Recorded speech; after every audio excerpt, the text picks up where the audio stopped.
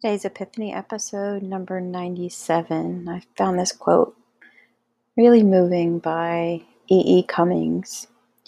It takes courage to grow up and become who you really are. I had some thoughts about that. So, have you ever been confused as to what to do next?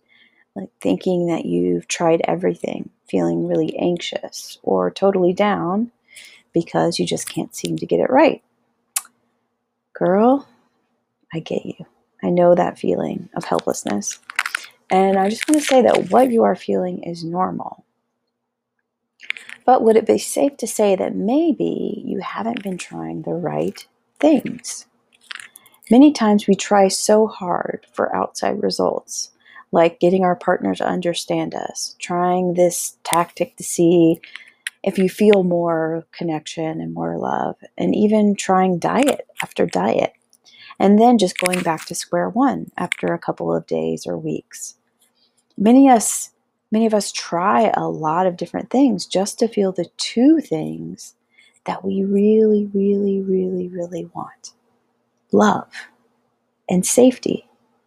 And by the way, if you can recognize this, then we definitely need to chat.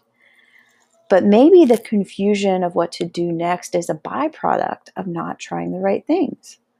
Look, it may not have been safe to ask for what you really want or try things like your soul calling. And maybe at one point in your life you were shunned for doing that, or maybe you still are. Or maybe you just said, fuck it, and try to do it alone. And I want to propose that yes, maybe it wasn't safe then to actually do things in alignment with you. And that's why it's hard and confusing now. But now as you listen to this, you have a choice to learn how to make your life better in alignment with you.